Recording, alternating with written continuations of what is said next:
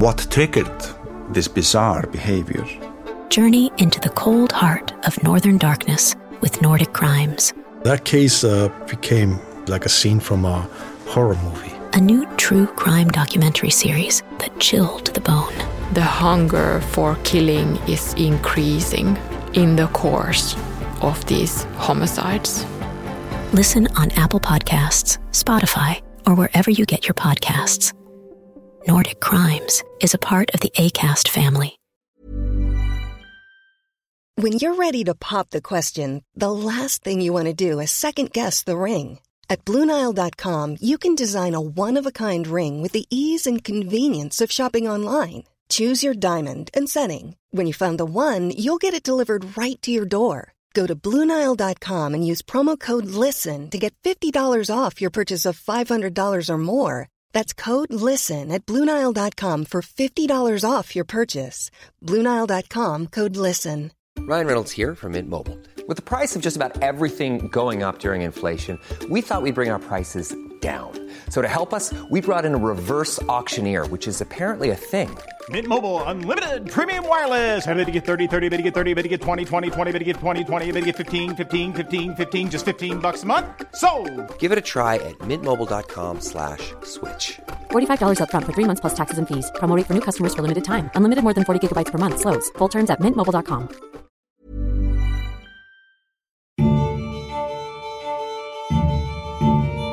Hello, and welcome back to 1 Minute Remaining. My name is Jack Lawrence, the host and creator of this show.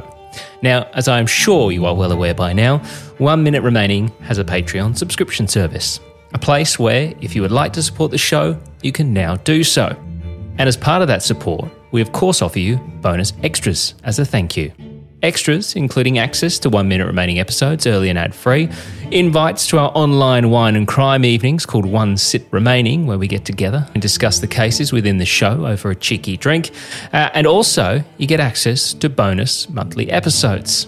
With these bonus episodes, I branch out a little past the normal show of interviewing men and women incarcerated within the US and sit down to chat with other people from this world. Former corrections officers, detectives, judges, and many more people. So today I wanted to bring you an example of one of these episodes, part of my chat with former Sergeant-at-Arms for the Bandidos, Johnny Two Guns Walker. One of the biggest requests that I get from doing this show from our Australian audience is, will you talk to Australian inmates? Now, for those of you who are unaware, unfortunately, the laws in this country are extremely strict when it comes to current inmates talking to the media. I would need pre-approval from the very top for these conversations. Not only that, but any interview conducted would be strongly scrutinised, and should it paint the system in a bad light, it would immediately be shut down. So unfortunately, I am unable to do so. However, what I can do, and what I will be doing, is speaking with former inmates. People who have served time behind bars in some of the most notorious prisons in this country. And today, I speak with one of those men.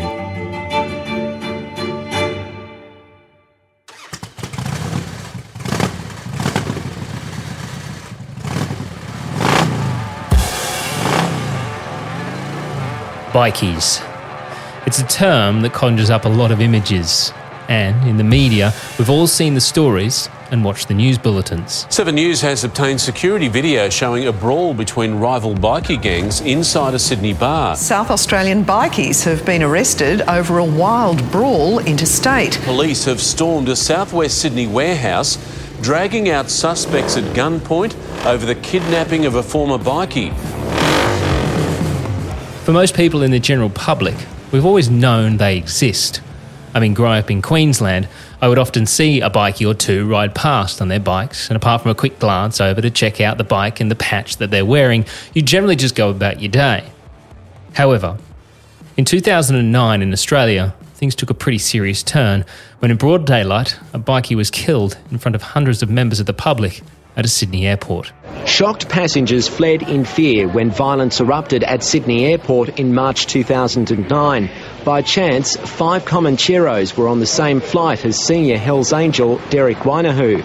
The court heard both sides called in reinforcements and 7 men from each side stepped up. The jury was told bollards became weapons and there's evidence of kicking, punching and stomping on Anthony Zervas as he lay on the ground. He died of head injuries and stab wounds. This incident alone would soon lead to a national crackdown on these clubs, including some of the harshest laws placed on their members.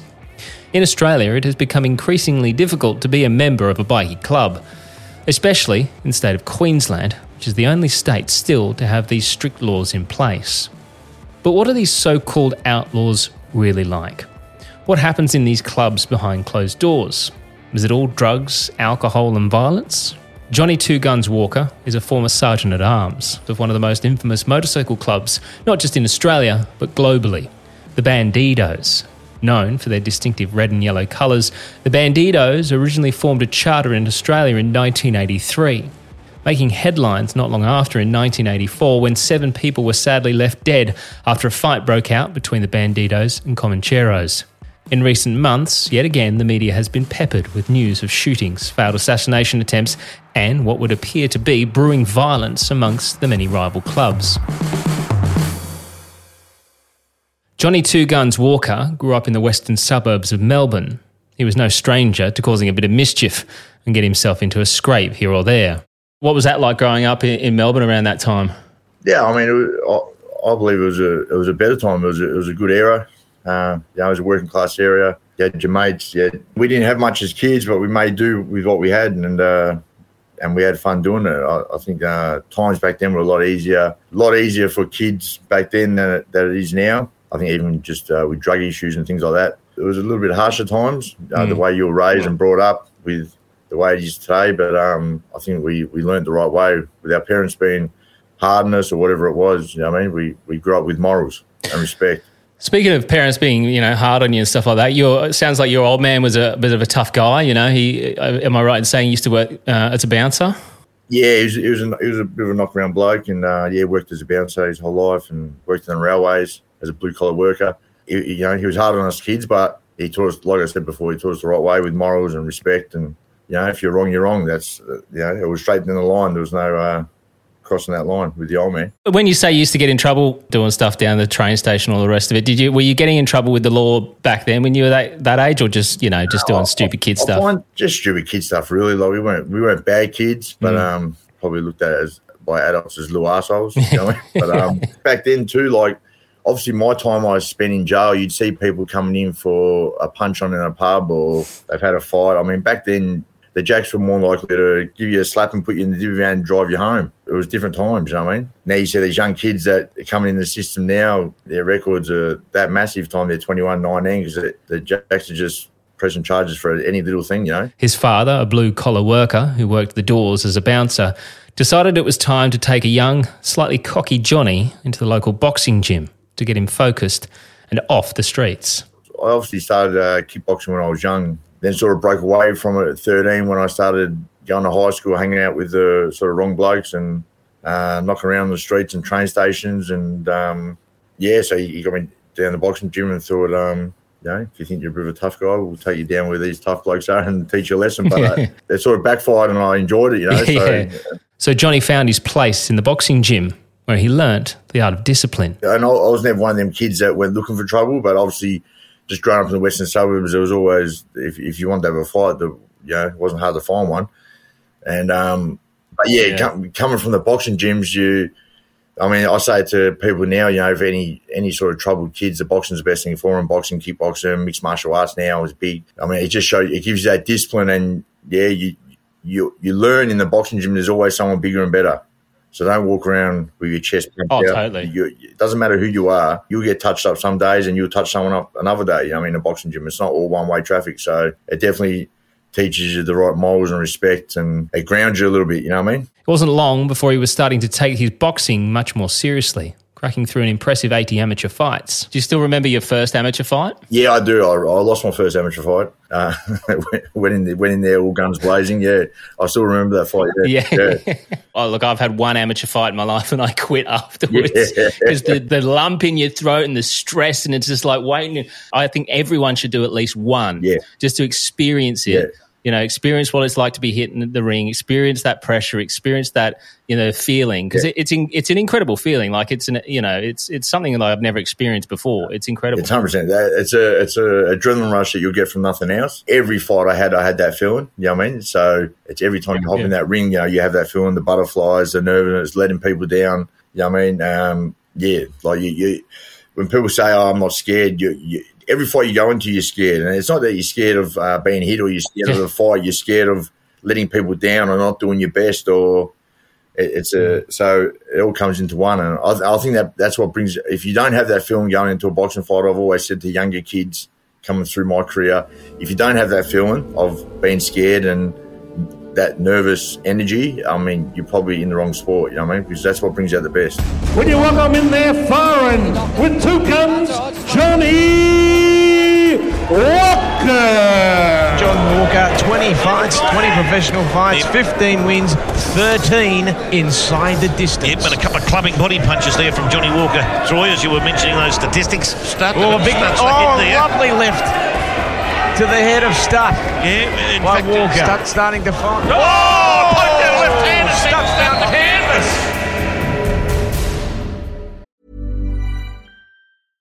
Hey, I'm Ryan Reynolds. At Mint Mobile, we like to do the opposite of what Big Wireless does. They charge you a lot, we charge you a little. So naturally, when they announced they'd be raising their prices due to inflation, we decided to deflate our prices due to not hating you. That's right. We're cutting the price of Mint Unlimited from $30 a month to just $15 a month. Give it a try at mintmobile.com/switch. $45 up front for 3 months plus taxes and fees. Promo rate for new customers for limited time. Unlimited more than 40 gigabytes per month. Slows full terms at mintmobile.com. Here's a cool fact. A crocodile can't stick out its tongue. Another cool fact, you can get short-term health insurance for a month or just under a year in some states. United Healthcare short-term insurance plans are designed for people who are between jobs, coming off their parents' plan, or turning a side hustle into a full-time gig. Underwritten by Golden Rule Insurance Company, they offer flexible, budget-friendly coverage with access to a nationwide network of doctors and hospitals. Get more cool facts about United Healthcare short-term plans at uh1.com. Everyone knows therapy is great for solving problems, but getting therapy has its own problems too, like finding the right therapist, fitting into their schedule, and of course, the cost. Well, BetterHelp can solve those problems. It's totally online and built around your schedule. It's surprisingly affordable too.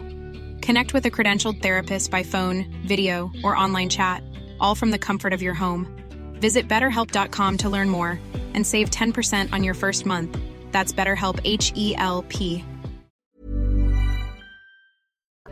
Johnny would soon turn pro, racking up another impressive record, and he tells me he was laser focused on his goals when it came to boxing. I mean, I lived it for a long time. I lived it. So I mean, I wouldn't drink. I wouldn't even hop in the car with someone smoking a cigarette in case the smoke got in my lungs. And you know what I mean? I was like for a little bit of time there, I was crazy boxing. You know what I mean? And it probably pushed people away from me that were close to me at the time because I was that driven in the sport that, you know what I mean? That's all I wanted to do until it come to an end. But I achieved everything that I wanted to achieve. We won a world title.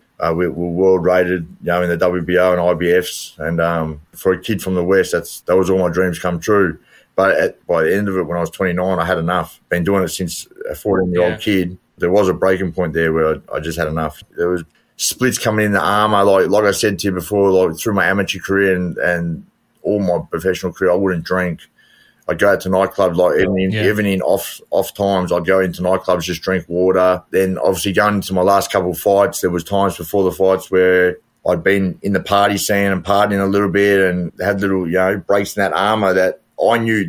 Anyone around me wouldn't have known the difference, but I knew in my head that I had broke that armour that I had for so long, which I wouldn't go out, wouldn't touch drugs, wouldn't drink. And I knew I'd done it before them last 2 fights. And I always said to myself, once I stopped taking the sport serious, I'll walk away. And my trainer always said, you know, when it was time to walk away, he'd tell me, and I'd always respect what he says, you know what I mean? That's a huge part of your life for so many years. You know, when it comes to boxing, as we've said, there's so much structure involved. You stayed off the drink. You wouldn't get in a car with someone who smoked, and, you know, you were training, no doubt, constantly. Yeah. There's regime. So you leave that world, and now do you kind of feel lost? Like, what do I do? So I would also, as an amateur, you get up in the morning, 5 o'clock, you go for a 10K run every day.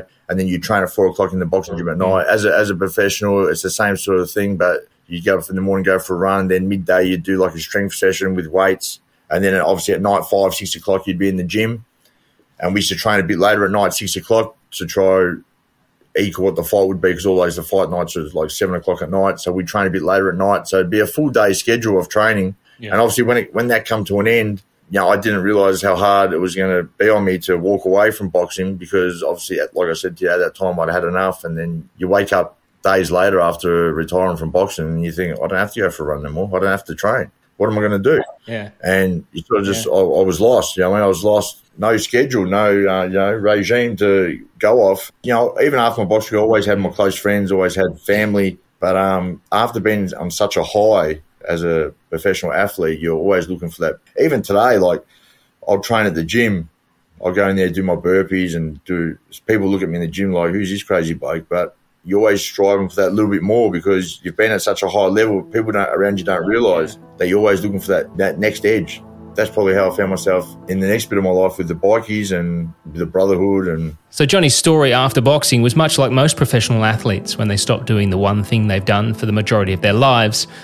Not knowing what to do next, missing that structure, that focus. It saw Johnny searching for something to fill the void, and he would find that at the Bandidos clubhouse.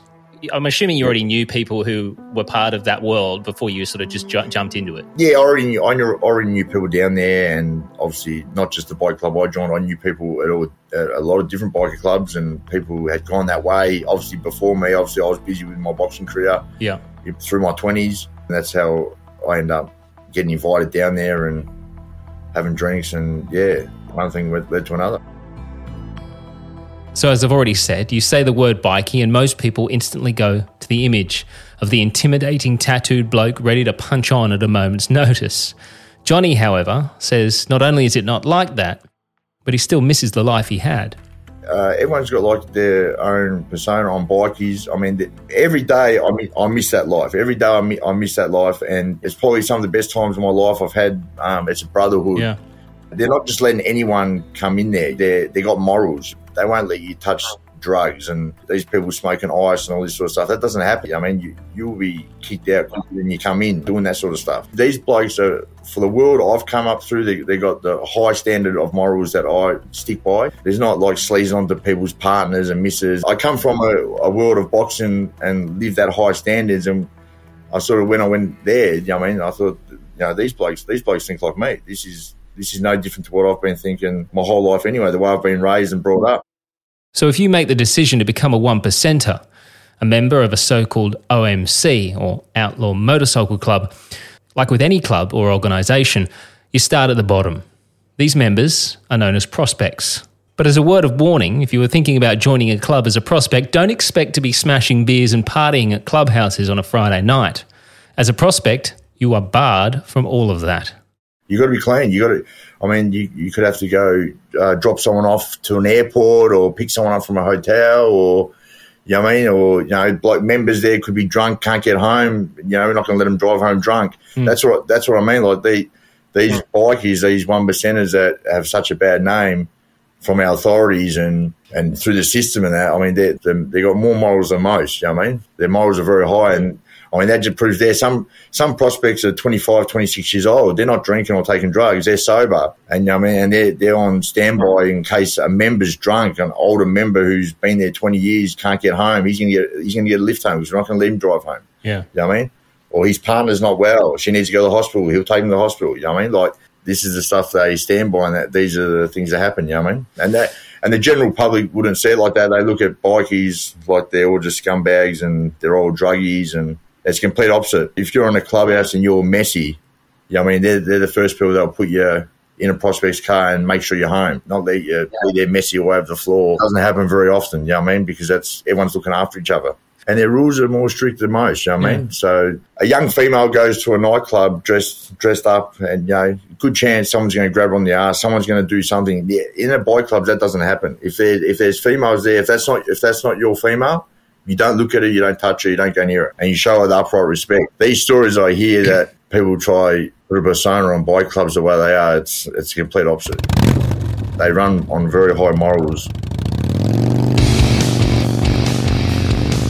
With Johnny now looking to fill that void left by boxing, he threw himself into the bikie lifestyle.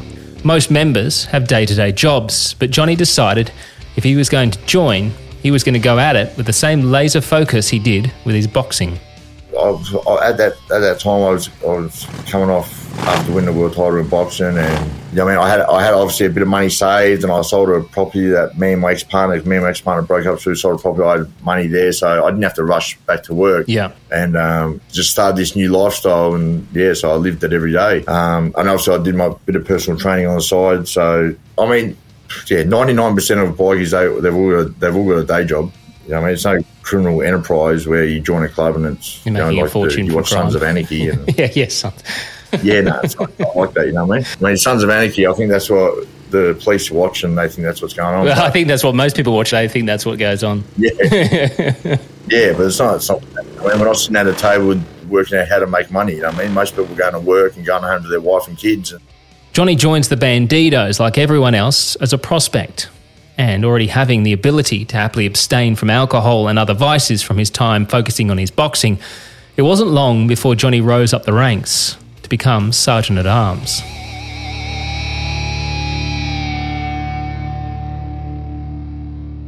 You're listening to part of my chat with Johnny Two Guns Walker, former Sergeant at Arms for the Bandidos here in Australia, a bonus episode as part of our Patreon subscription service. Johnny goes on to talk me through the role of a Sergeant at Arms of an OMC, as well as his arrest for murder, his time behind bars, and one of the biggest prison riots Melbourne had seen.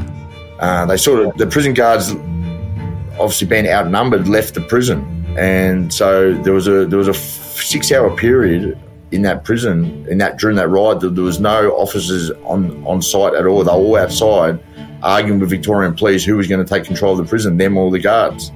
I really hope you enjoyed today's little snippet of one of our bonus episodes. To hear the full 1-hour interview, just head to the show notes below. 1 Minute Remaining is a Mash Pumpkin production. Produced, hosted and created by Jack Lawrence. Editing and sound design by Jack Lawrence and Dom Evans. This show is part of the Acast Creator Network.